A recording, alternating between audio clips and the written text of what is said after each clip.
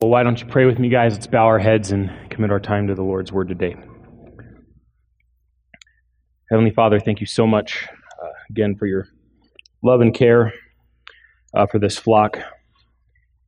And what a delight it is to worship together and to recount your faithfulness and even, Lord, our desire to hear you speak. You speak through your Word.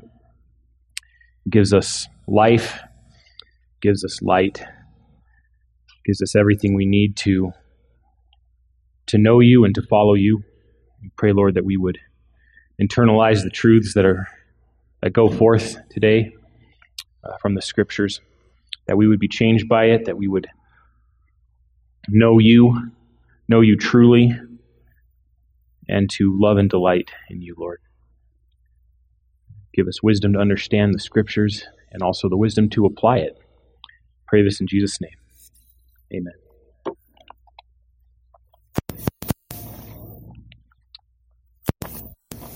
All right. So once again, we will be in the book of Matthew chapter 23, if you guys want to turn there in preparation. And we are using this as sort of a sidekick passage for our longer study in 2 Peter chapter 3.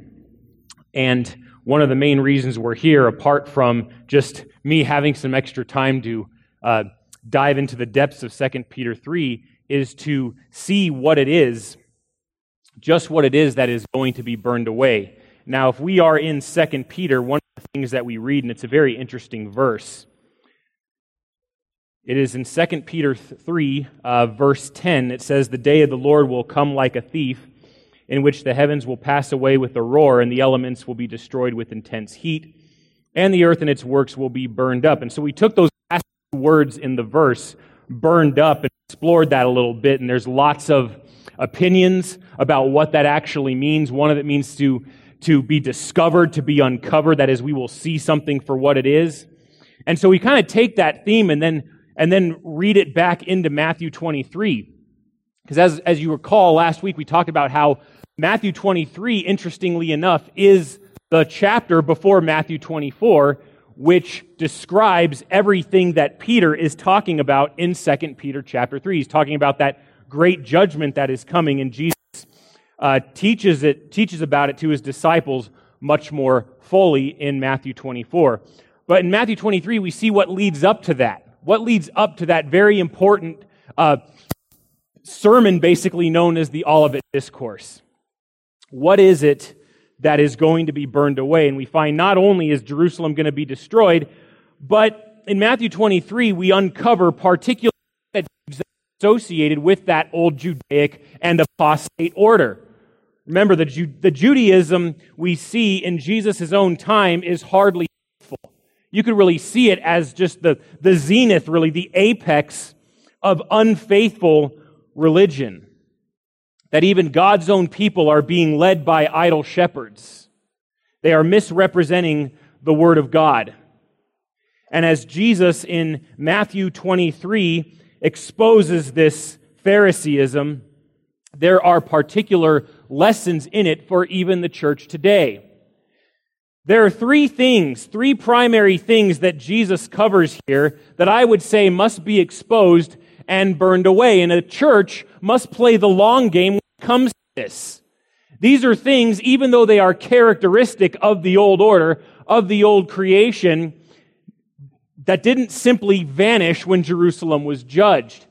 These three things, I would say, are the primary three characteristics of any apostate order. These are things that will continue to afflict the church.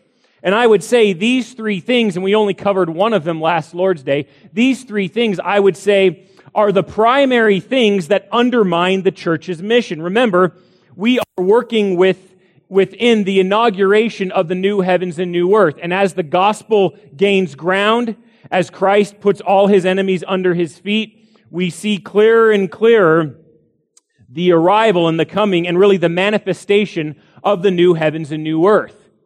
And Peter is careful to tag at the end of that description in his own second letter that this will be a new heavens and new earth where righteousness dwells. And so what Jesus is going to expose here are things that cannot coexist with righteousness. They undermine the very cause of righteousness.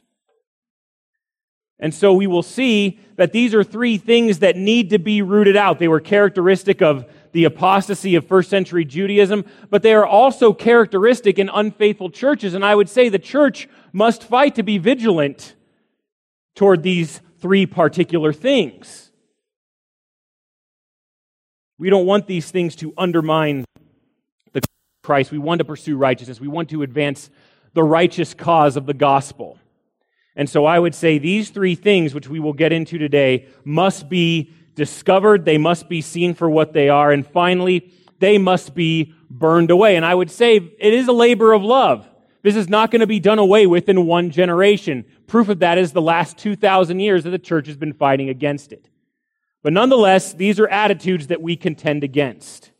And we will see in the words of Christ himself how we contend against them. So the first thing, if you're at Matthew 23, in the first couple of verses we observe this. Look at 23. Then Jesus spoke to the crowds and to his disciples, saying, "The scribes and the Pharisees have seated themselves in the chair of Moses. Therefore, all that they tell you, do and observe, but do not do according to their deeds, for they say things and do not do them." So very simply, the first characteristic of this is hypocrisy. It's no mystery when we look at this. What is Jesus exposing? He's exposing the hypocrisy of the current religious leadership within first century Jerusalem and by extension first century Judaism. This system is ruled by hypocrites. And we find that hypocrisy is expressed in the fact that there is no consistency in your walk. Hypocrisy means that there is no consistency in your walk, and that, of course, is expressed by the very example of the Pharisees, scribes, and chief priests. All that leadership ended up being some kind of spiritual mafia that expressed hypocrisy in the most persuasive way. They misrepresented God. That is why Jesus himself said, hey, what they teach, it's authoritative as long as they teach the Word of God, listen to them, but don't do what they do. Don't follow their example because they are hypocrites. And yes, hypocrisy, we usually describe it as, you're not practicing what you preach. You're pretending to be something that you're not. But I'd say the high crime and misdemeanor of hypocrisy is this. It's not so much pretending to be something we're not, but it is saying that God is something that He isn't. Here's what I mean. When we act as hypocrites, when we pretend that we believe the gospel and yet act contrary to it, what we are saying is that the gospel has no power. We are saying that God, who himself gives witness of the fact that it is the power of the gospel that changes our lives and that brings us life and that ultimately transforms us into the image of Christ, does not really do that. That it really has no power.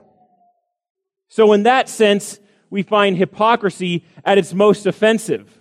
It is ultimately misrepresenting the Lord. So it is far worse than simply saying and not doing. It is far worse than simply pretending to be what you're not. It is saying that God is something that He is not, or saying that God isn't something that He is. So that's the first one. Here's the second one, which I think will also be obvious. Remember, these are three overarching historical characteristics that afflict the church that we must root out. First is hypocrisy. The second is legalism. This old system that is going to be burned away is legalistic, and is manifested in this, is that the legalist has no compassion for the weak. So the hypocrite has no consistency in his walk, but the legalist has no compassion for the weak.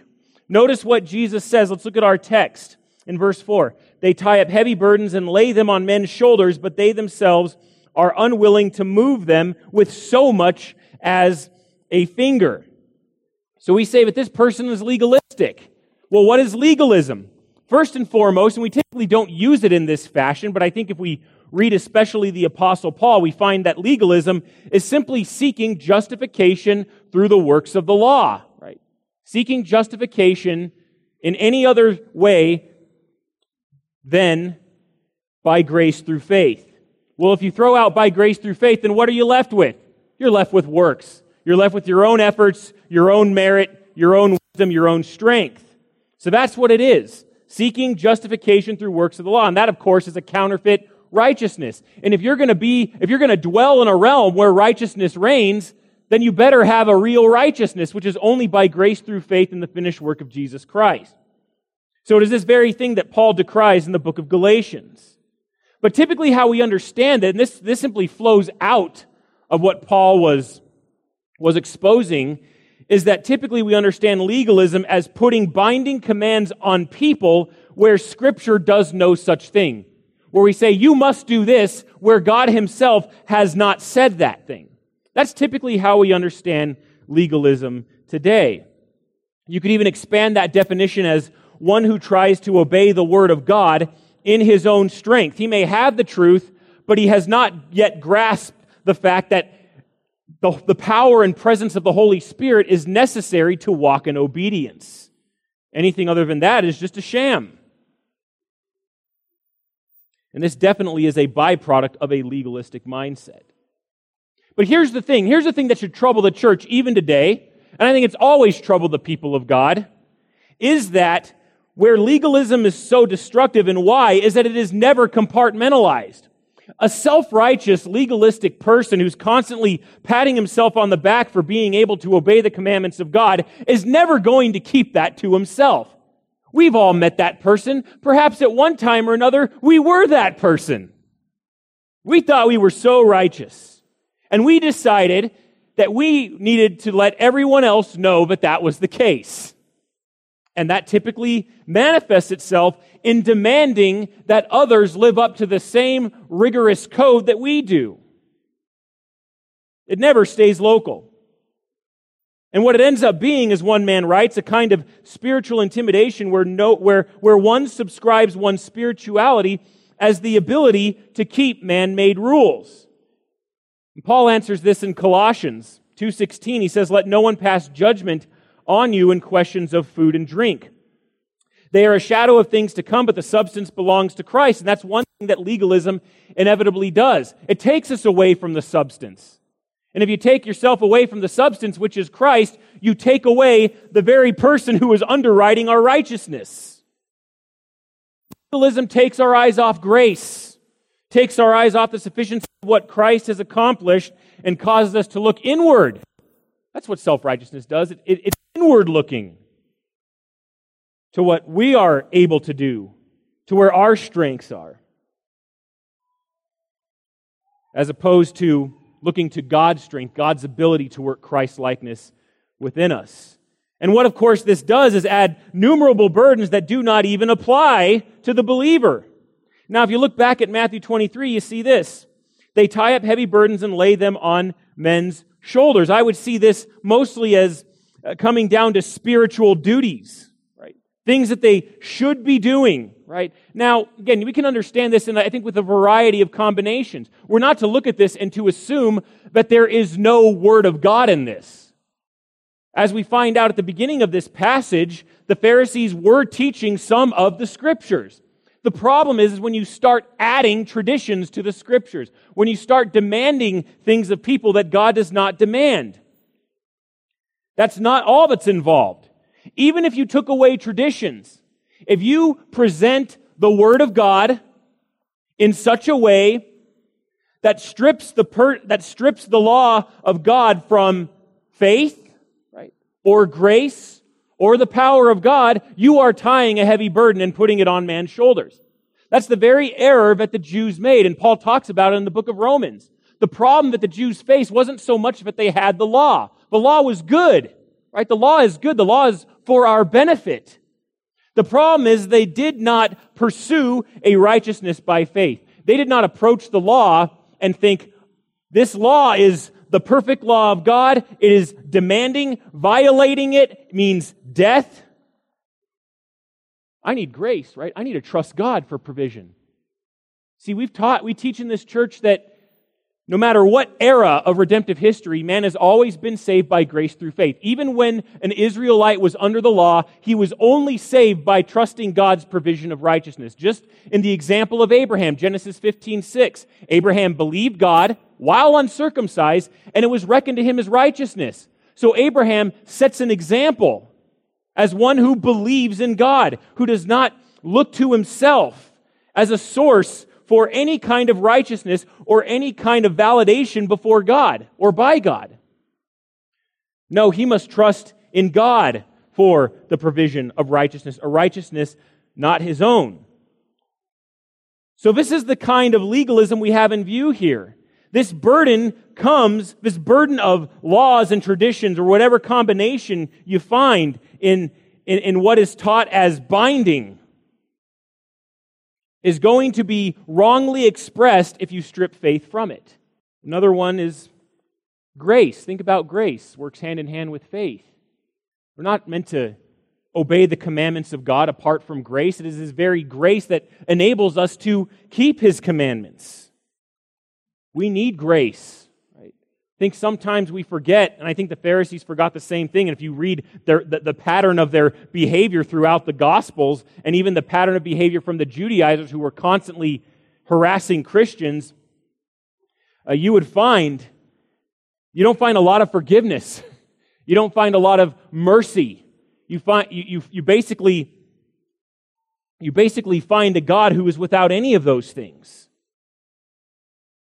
What recourse is there for the lawbreaker, since then and now we are all lawbreakers? Well, it seems like, according to the Pharisees, the answer was more law. Do this, do this, do this, do this, right? And yet all it served to do was be a crushing burden, seemingly without number. And you tie them on men's shoulders. Right? This reminds me of... used to read this book when I was a kid. How many of you read Aesop's Fables, if you're familiar with that at all? All right, I got some head shakes. Awesome. Not the only nerd in the building. All right, Aesop's Fables. One of my favorite ones, and it perfectly illustrates this, is one called the horse and the donkey, sometimes the horse and the mule, depending on the translation. And the story goes thusly, is that a donkey is walking along the road and he has a very heavy load on his back, and his master is in front leading him along. Walking behind the donkey was a horse, obviously larger and stronger than the donkey. Then the donkey, we've talked about talking donkeys before, so we'll have no problem here. The donkey, panting and wheezing, says to the horse, "Mr. Horse, can you please help me with this heavy load? The weight is killing me." So the horse is just walking free, no load, no burden. But the horse smugly replies, "Well, it's your load, carry it yourself." A few steps later down the road, the donkey collapses and dies. Think, oh no. Right. Turn over the page, and what is pictured is pretty alarming. There is a horse, and not only is he now carrying the load that the donkey was carrying, he is also bearing the dead donkey on his back. I think the lesson is pretty clear. Not only did he have to bear the burden of the original load, but now the horse, majestic as he was, is also responsible for carrying the dead and now useless donkey. Provides, I think, a very timely illustration for us this morning. The Pharisees' weight of legalism and I think extra rituals was heaped upon the unwitting souls of the Jews. It was literally killing them. And yet they have nothing of grace. They have nothing of mercy. They have nothing of divine provision and sufficiency.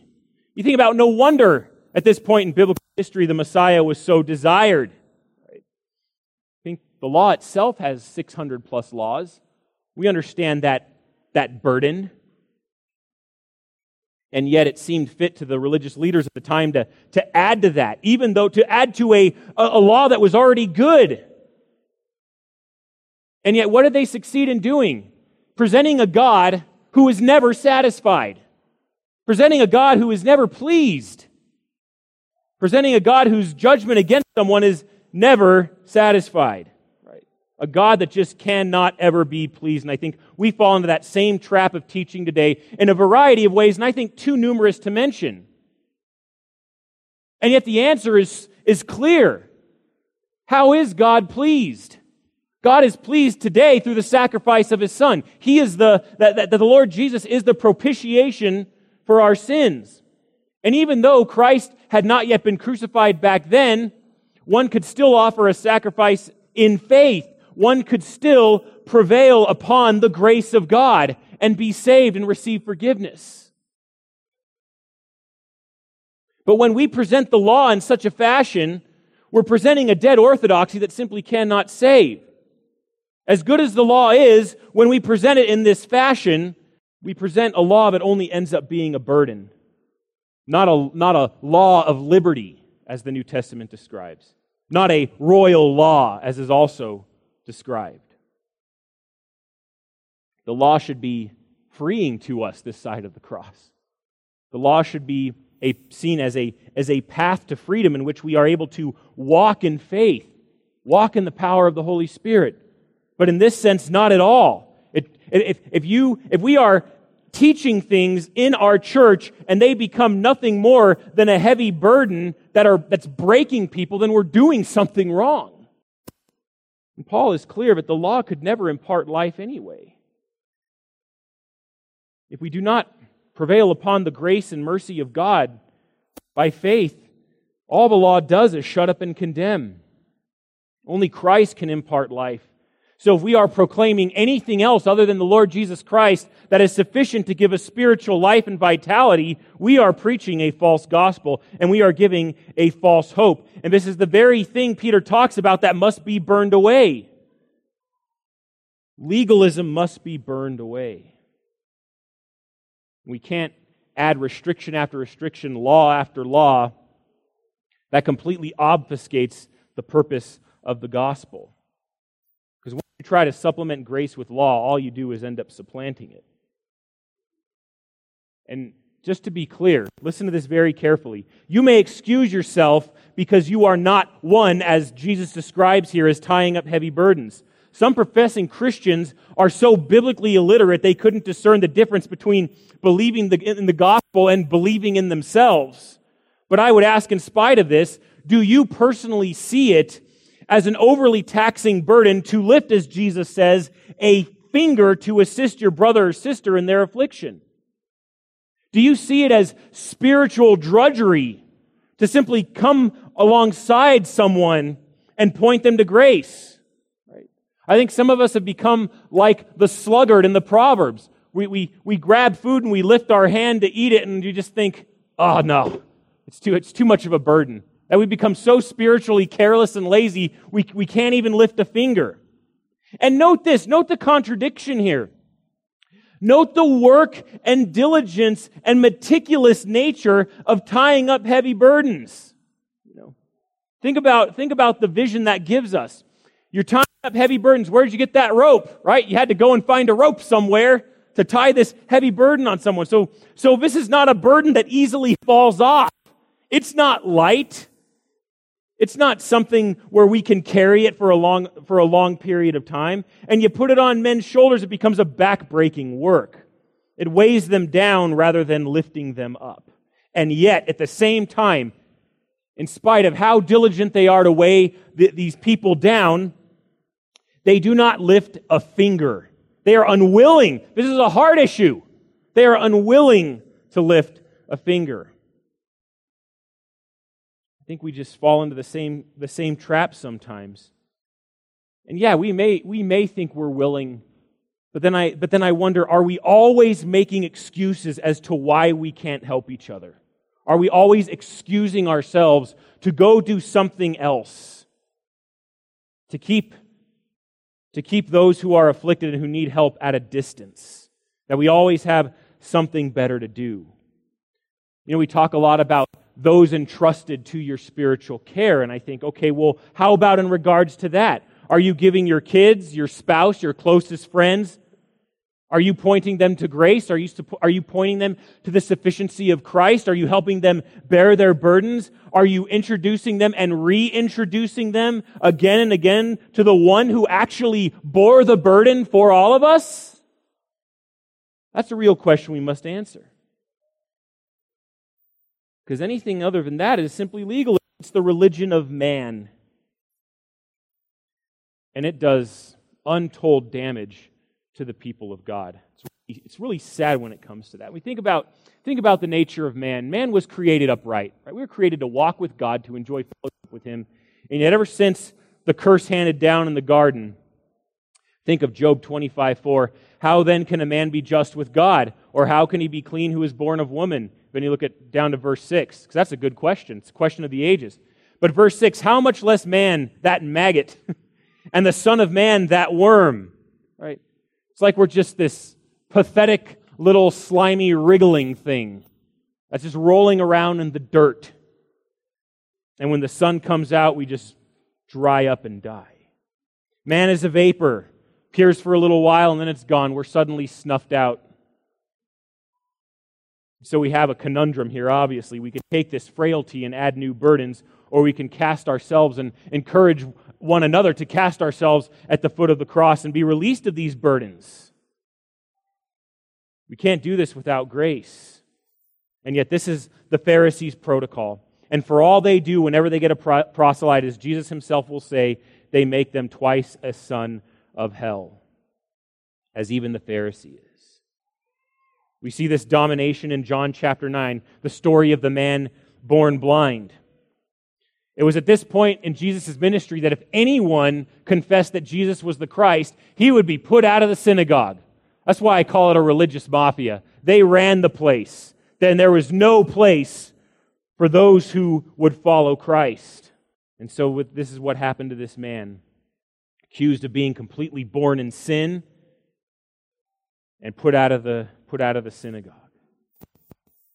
I think this remains the same issue we deal with today. We tie these burdens, and then we're dismissive when those burdens cannot be borne.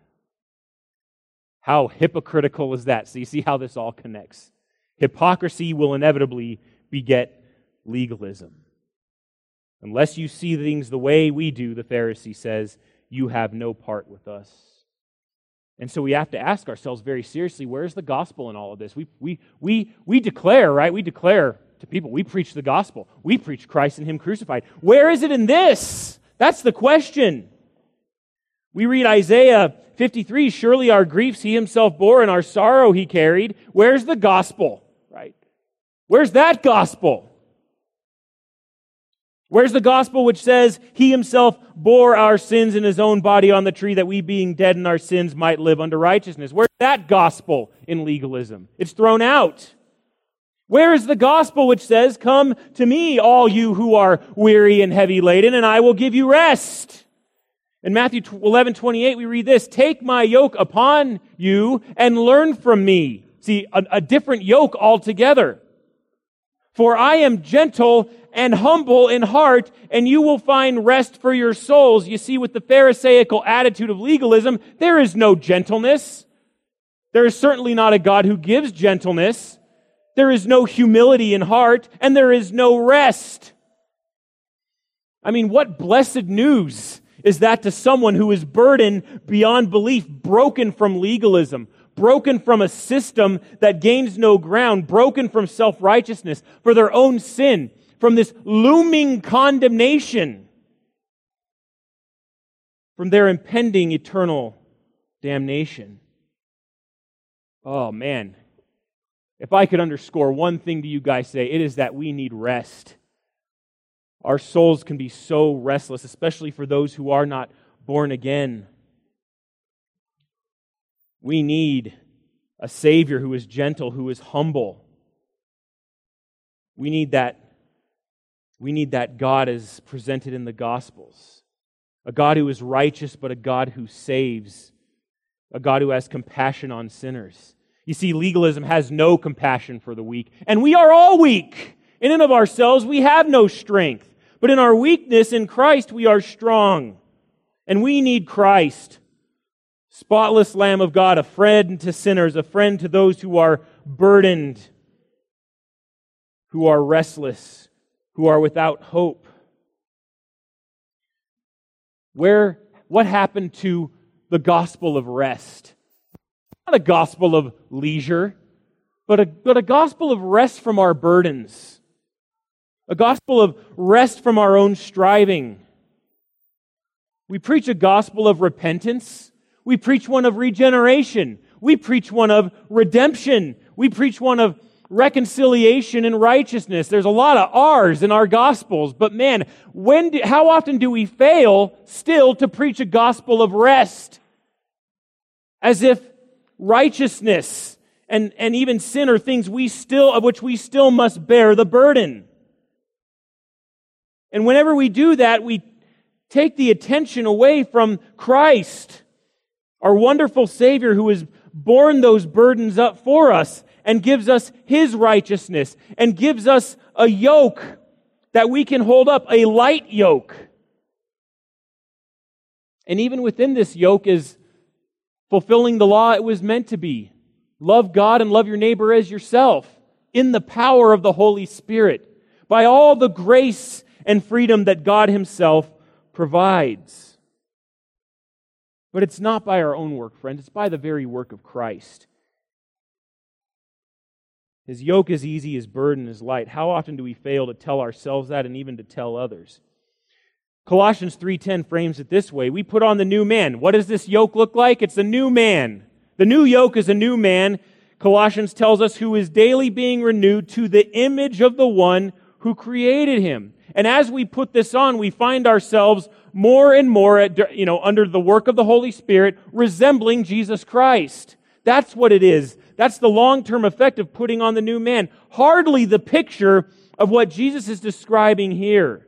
These untold heavy burdens that weigh us down, that in no way lift us up.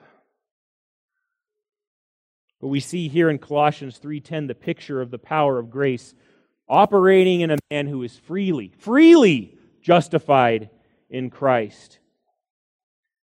And we would never experience this until that heavy yoke is taken off our own shoulders and put on Christ, who has laid His life down for us. Until that happens, we can never put on the new man, simply acting in accordance with our new nature.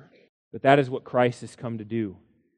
And so by grace we follow His example. Rather than tying unbearable burdens on men's shoulders, we point them to Christ, who bears that burden for all of His sheep.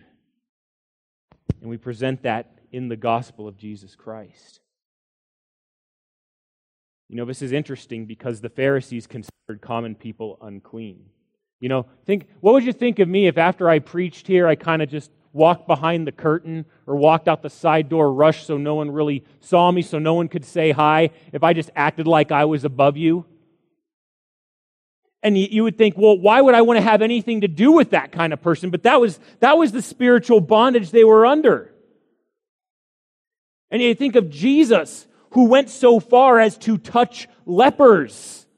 And the amazingly ironic thing is that if you touched a leper, you would also be unclean. You would probably get leprosy as well.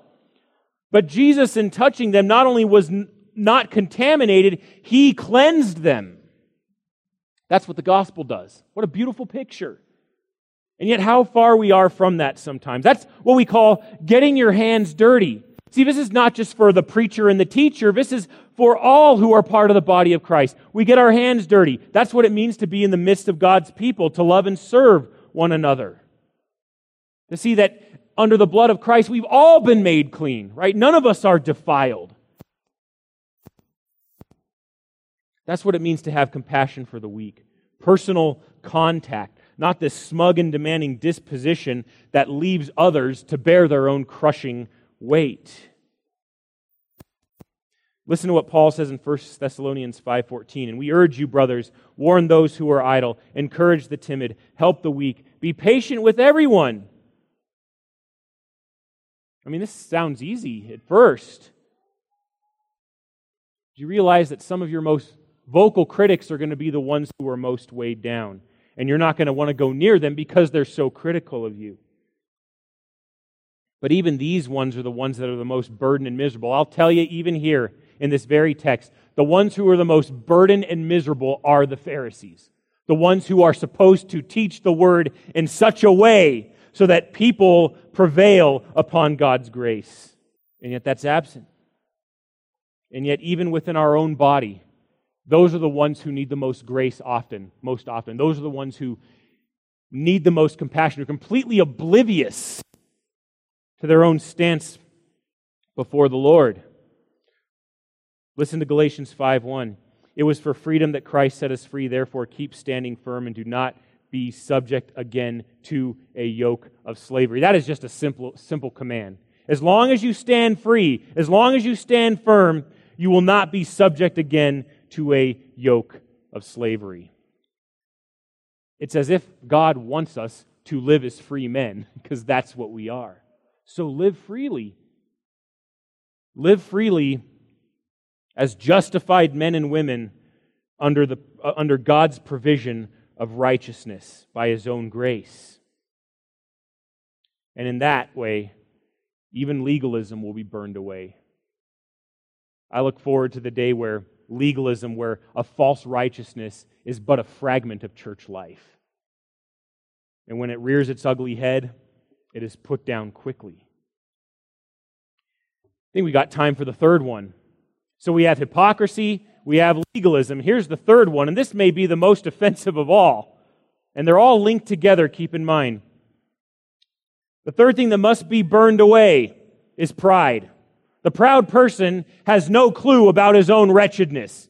We just used the word oblivious. The proud person, above all, is oblivious. He has no clue about his own wretchedness. This is the person who is high and mighty. So let's look at the text again.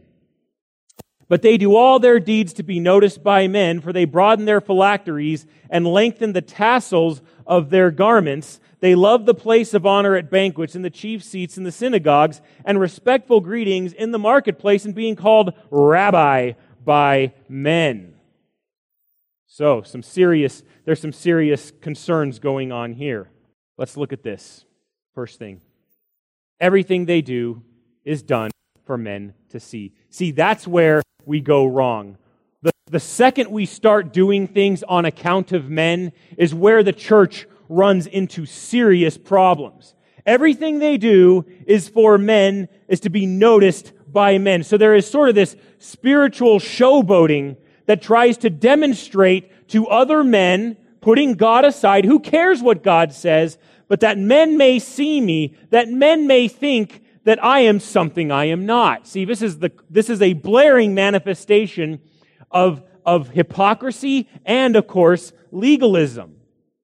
Pride will always wear hypocrisy and legalism as some perverse badge of honor. And so how does the Lord Jesus describe this? Let's look at the text again carefully. He says, for they lengthen their phylacteries and lengthen the tassels of their garments. So there is some kind of fashion show that is occurring in this context. First thing is phylacteries. What is a phylactery? Glad you asked. It's basically a box that had scripture written on it, and the religious leaders would parade about in these sort of hats. Tassels were another commonplace adornment, and what this probably is an over-literal interpretation of Deuteronomy 6:8. This is where the Lord commands the Israelites, you shall bind them as a sign on your hand, and they shall be as frontals on your forehead. This is speaking to the Word of God, right? The Word of God that it was supposed to be taught to successive generations. Some other verses here. Deuteronomy 11:18. Therefore you shall impress these words of mine on your heart and on your soul. Okay, so the main issue here isn't so much what is seen externally. It's meant to be an outward expression of how one internalizes the Word of God. Right? Therefore you impress these words of mine on your heart and on your soul, and you shall bind them as a sign on your hand, and they shall be as frontals on your forehead. Now listen to this. You shall teach them to your sons, talking of them when you sit in your house and when you walk along the road and when you lie down and when you rise up. So you notice discipleship was supposed to be an ongoing opportunistic thing. It wasn't supposed to be confined to 5 minutes in one day. As you walk, right, as you sit, as you rise, that the Word of God was constantly on your lips to disciple and instruct and to raise a godly heritage within your own household. and in an extended manner in your community. But it pointed more to the reality of the internalized Word of God than it did to be an opportunity to show off to other people how spiritual you were. Also write this down, Numbers 15:37-38. The Lord also spoke to Moses, saying, "Speak to the sons of Israel, and tell them that they shall make for themselves tassels on the corners of their garments throughout their generations, and that they shall put on the tassel of each corner a cord of blue. It shall be a tassel for you to look at and remember all the commandments of the Lord." So you see, so this was in the law. Yeah, tassels. Jesus probably wore tassels as well, just as prescribed. But what was the point of the tassel? To remind everyone how great you are, or to point people to the commandments of the Lord? For it to be a visual aid, to help people treasure what the Lord has said. And I think what we see from the Pharisees and teachers of the law here, it's pretty plain. They lengthen their tassels, broaden their phylacteries, look like a bunch of blockheads walking around in order to look good. It's reminded me of something, I think I've talked about this before, but being a child of the 80s and 90s, there were various manifestations of spiritual attire. And I think the one that was most popular was you guys remember the WWJD bracelet? What would Jesus do? Oh man, if you wore one of those, you were styling. You were one of the godly people, right? Hey, we're going to go out. We're going to tear up the town. We're going to cause some trouble. So-and-so's throwing a party tonight. There's no adult supervision. You in? Hold on. What would Jesus do? Well, I don't know. But I don't know what... Maybe I shouldn't go to that party, right? It puts what Jesus would do in the realm of the hypothetical, as if we don't know what Jesus would do. But it became like a 20th century phylactery or a tassel. It was a symbol of someone's spirituality. The problem is we weren't asking, what did Jesus do, right? What did Jesus actually accomplish? And then to live in light of that. Sometimes we don't know exactly what Jesus would do in a given situation. But what it did is it threw that into the realm of the hypothetical. But I'd say the bigger problem is that many weren't actually even asking what Jesus would do. And yet that's what happened. And that was just the start, right? And because of it kind of became a Protestant rosary in a sense. And you think, does that question even mean anything anymore? And then from there on, it was, I think next was the prayer of Jabez. Remember? I just want a little more land, Lord. Can you extend my property? Right? The prayer of Jabez. Pray this every day and you will experience untold blessings in your life. Right? That became the next thing. What would Jesus do? Do you pray the prayer of Jabez? That was the next thing. That was the next tassel and phylactery. And then I think the thing after that was, are you purpose-driven? Do you live the purpose-driven life? And it's always something. Oh yes, I'm purpose-driven. I have been for 40 days. I don't know what to do on the 41st, but we're getting there. All I'm saying, it's always some new shtick, always some new trend. And I'm not saying that none of these things have any merit or any goodness built in whatsoever, but it's what people did with them. That they became these massive distractions that serve more to puff them up than to actually draw them close to Christ in humility and dependence and faithfulness to the gospel. It just became a tool of pride. And I would say as the Pharisees broadened their phylacteries and lengthened their tassels, they probably looked like some fangled combination of a squid and a jackass. Because when you parade yourself like that, all you end up doing is looking stupid. Especially when the hypocrisy and the legalism start to show. The pride becomes so obvious and disgusting that the only reason people are going to follow you is fear. Not because they see you as an example worthy to follow, but that's pride.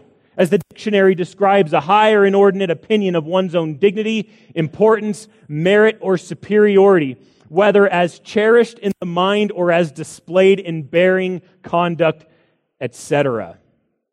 Ooh, that about describes it, right? That is what man has been beset with, right? It is often said that most sins flow inevitably out of pride. Where there is any sin, there is pride. Because pride inherently is self-exalting. Pride always seeks to rob God of His glory, right? And we're all born as glory thieves, right? We seek the glory for ourselves. We compete with God for supremacy. We want the spotlight. We want the attention. And that is why God hates it so much, is because He's the one being worthy in this universe that deserves the attention and glory, recognition, love, and adoration. It's no crime for God to desire the glory because He deserves all of it. And so when we are proud, we try to take what is due to Christ and Christ alone. See, this isn't just wrong. This is what we would call pure devilry. You are imitating Satan when you are proud. Now, what's interesting about this text, we don't want to miss this. We can describe pride from the dictionary, but here's how Jesus helps it understand it. I think this is a really interesting way, because we don't often think of pride and love going together, but Jesus identifies the pride of the Pharisees and teachers of the law by describing what it is that they love, what it is that matters most to them. So they take that most precious thing and completely pervert it. The quality of your love is only as good as its object, right? So look at verses 6 and 7. They love the place of honor at banquets, the most important seats in the synagogues. They love to be greeted in the marketplaces and to have men call them rabbi, right? So this really hits the target in terms of seeing what lies in the mind and heart of the spiritual imposter. It all comes down to what they love. How do we know that we are manifesting spiritual pride? According to this text, it's a matter of what you love. Your deepest desires and commitment will reflect your brokenness or lack thereof before the living God. So we see these four objects, right? The objects of their affection and devotion. What matters to them? They like the place of honor, right? No, these are all public places. These are all places where men abound, where people are walking around. These are places to be noticed. Right? Back then, they didn't have TikTok videos that they could do in the privacy of their own home and then have 18 bajillion adoring followers watching their stupid videos, right? I'm serious. So you have to go and find an audience, right? So that's what they did. They'd go to public places, the important seats, the seats of honor, the greetings, being called rabbi, which means my great one. How would you like to be addressed that? Hello, my great one. Well, hello, sir. It's great honor, and it's public honor. And just so we're clear, never sit in the most important seat unless God Himself calls you up there. And if He calls you up there, then sit in that seat, right? That is an honor that is only given by God. Other than that, know your place. But here's the question. What is missing from this description? Okay, what is the dead giveaway of spiritual pride here? There is no love for God, right? They only love men and the attention of men, but there's no love for God. And so the question we have to ask ourselves is not only what you love, but as Jesus asks, what do you love? Love. They love four things. What do you really love? What do you really treasure? Do you love honor and titles? Do you love recognition? Do you love being put on a pedestal? Do you love all the followers who you don't really know? Do you crave for likes on your post that's been shared 1,000 times already? Do you love that? Or do you love Jesus Christ? That's the question. That has eternal weight behind it. And following that, if you love Jesus Christ, do you have a passion for His glory? Are you hungry for His word? See, what do you love? What are you committed to? And what are those things that draw you away from Christ and His glory and end up displacing it? Let's put this another way, especially in the context of 2 Peter, which we'll hopefully be in again next Lord's Day.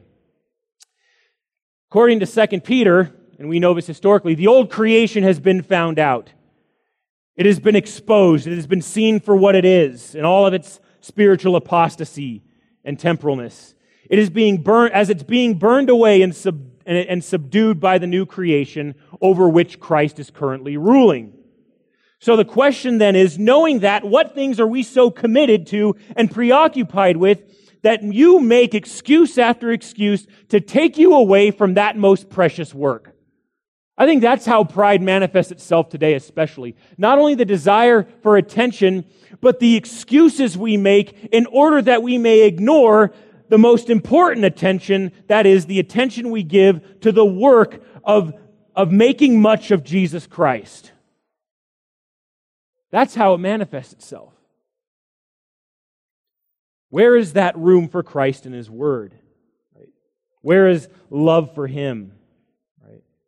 Because if there is no love for Him, we're just playing dress up, right? Like the Pharisees, it's just a costume party. Whether a broad phylactery, a long tassel, a WWJD bracelet with bling on it, all we end up doing is looking like fools. If we love anything more than Christ, especially if we love recognition from men. See, that's how the old order is dressed up, and that's what must be exposed and continually burned away. Because it's all shown beneath that apparent spiritual garb is the stench of a whitewashed tomb. Once again, something that Jesus will describe. And He is going to the cross soon. We know that from the narrative. And it's like He does the people one more favor. All of this, guys, is a sham. And all of it's going to be burned away. Follow me. Believe in me. Return to the grace of God and be reconciled to Him through me. Anything else is just pretend. So that's a pretty bleak picture, but the Lord gives us a solution. And I'm going to try to wrap all of this up. We could spend easily another sermon on it, but let's take a look to the Lord's answer. So we have these things that must be burned away, that continually beset and afflict the church and distract us from our mission of advancing the kingdom of God through the faithful proclamation of the gospel so that Christ is loved and treasured and believed upon. So, hypocrisy, legalism, pride. Is there a go-to? What is the answer? What is the response to all of this? And I believe Jesus gives this to us. Starting in verse 8. And it's really this. Here, it's humility. That's what it is. The answer to all of these things is humility. It's knowing who God is and knowing who we are for Him. And that's why Jesus says in verse 8, "You are not to be called rabbi, for you have only one master and you are all brothers." You see what's going on here?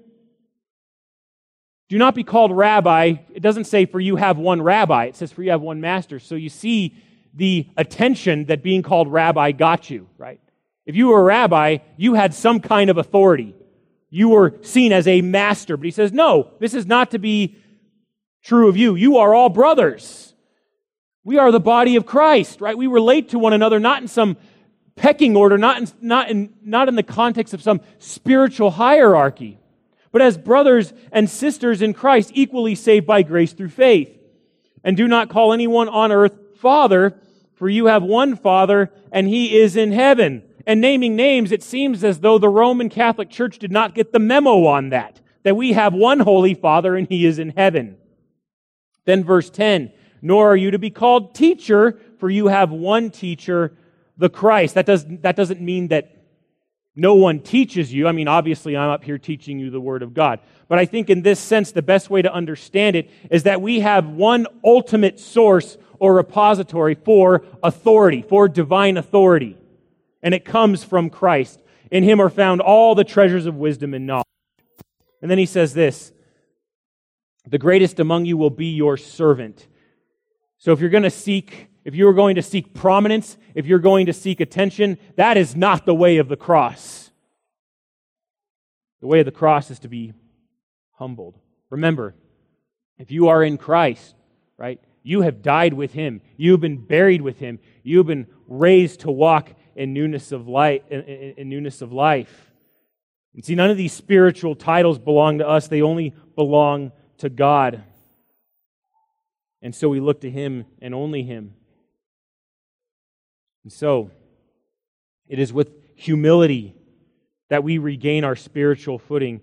It is humility that really lights the fire of revival in the church, that will burn away hypocrisy, legalism, and pride. It is humility where true greatness is found, and that's why Jesus goes on to say, whoever exalts himself will be humbled, and whoever humbles himself will be exalted. That is the way of Christ, right? If we are to be united with Him, right, we are united with Him in humility as well. It was only through Christ humbling Himself to death, even death on a cross, that we can be raised, that we can be exalted. But if any of us is to be exalted, it's not going to come through exalting ourselves. Our praise is to come from God. Our exaltation is to come from the resurrection life that we have by the grace of God in Christ. That is the only way to be exalted. But first, if any of that is to happen, we must first be humbled. A great example is in Daniel 4:28.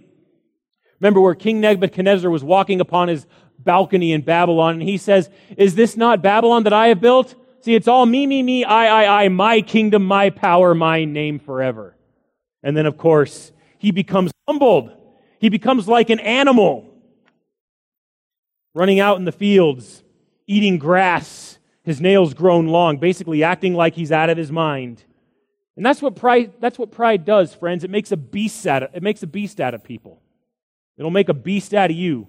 And you will become like an unreasoning animal. And only in humility can we function before God the way we were designed to. We were designed to walk before God in humility and dependence, knowing this profound creator-creature distinction that seems to be lost on the bulk of humanity today. And I would say it takes a supernatural act of God to turn pride into humility, that pride would be burned away and humility would be the natural disposition of our heart. And because only God can humble a man, it follows also that only God can exalt a man. And so that's the solution to all of this, cultivated by understanding your rightful place and God's rightful place. To know our role and to know our humble estate before God. So very briefly, to close this up, how does humility burn away all of these things? Because humility must be the fire that burns away this, to expose it and to do away with it. How about hypocrisy? Well, here's what humility does. Humility is that state of mind in which we are able to keep ourselves from thinking that we are somehow above what we teach, right? That this applies to you and yet not to me. It is a humble heart which says, I must voluntarily place myself under the authoritative Word of God, that as I preach, I also practice, so that I'm not just speaking words, so that I am not usurping authority, so that I am not putting on a false integrity, so that I fail to give any spiritual legacy to those entrusted to my spiritual care. Hypocrisy is burned away when I am humble and I subject myself to the Word of God. Humility must also burn away legalism. How does humility do that? Well, humility allows us to see our spiritual frailty and weakness, to be dependent upon the gospel just like anyone else is. Helps me realize that I am free from the curse of the law, that in Christ I am credited as if I have upheld it myself, and to walk by the Spirit in the grace of God, right?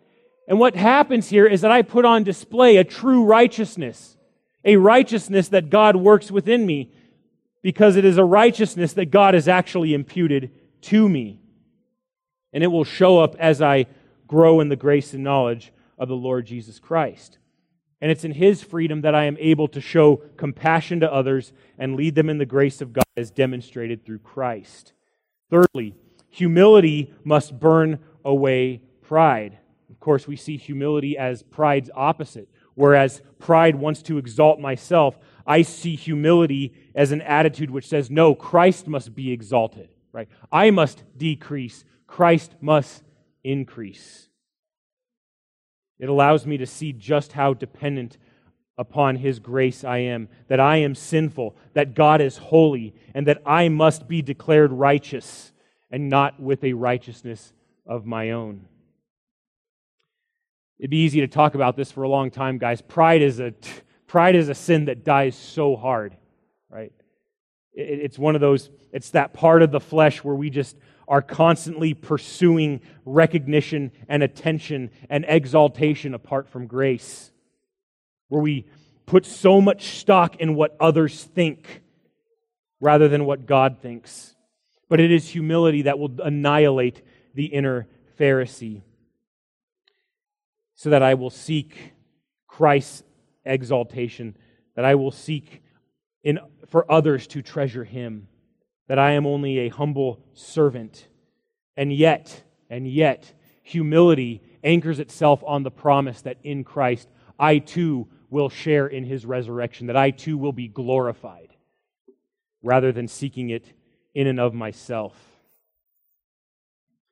And so in all these things, remember this text, because these are the things that are being burned away. These are the characteristics of the old creation. These are the things that die so hard, and yet we must daily acknowledge our dependence upon a God who gives every grace to see these things burned away and gives us every provision to put on the new man. So I'll close with Psalm 139. Search me, O God, and know my heart. Try me and know my anxious thoughts, and see if there be any hurtful way in me, and lead me in the everlasting way. See, this is the prayer of a humble man. This is the prayer for us today, that God will sow within our hearts, both individually and corporately, the humility to depend upon Him, the humility to depend upon His righteousness, and the humility that enables us to walk consistently with the gospel we claim to believe. So may God bless us with that endeavor and equip us with every grace to do so. Let's pray.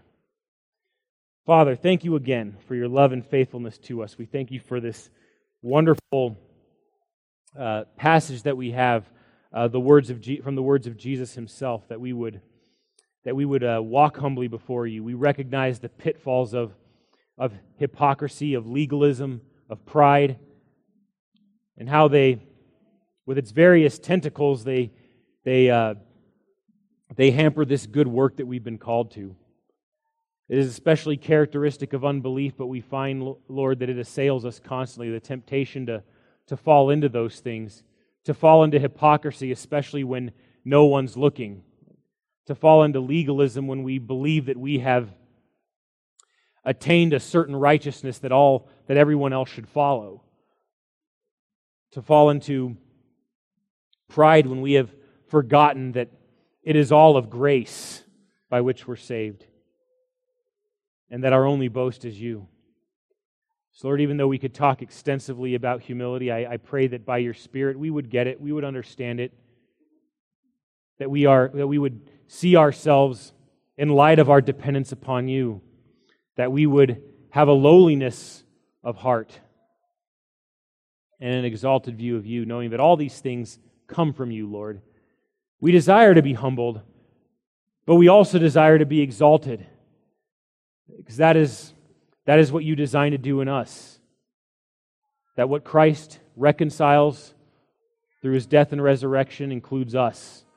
That we've been reconciled to you through His blood, and that we even now look forward to the fulfillment of the great promise of glorification. And that you have exalted us with your Son. We thank you for that. But we know that is only by grace. And please forgive us for when we try to do that our own way, using our own strength and wisdom, when you give every resource to do so, depending completely on you. So, Lord, we thank you for your Holy Spirit. We thank you for the Spirit that equips us and empowers us to love and serve one another, to bear these burdens with each other rather than piling up new ones. Help us, Lord, to see that. Help us to be mindful of the various challenges that we face. Help us give each other attention, to serve one another with compassion. Lord, that we wouldn't be clueless, that we wouldn't be clueless like Pharisees, but that we would be like Christ. And that as we put Him on daily, You would give us the eyes and ears to, and the heart to serve each other in brotherly love. All for Christ's glory. And it's in His name we pray. Amen.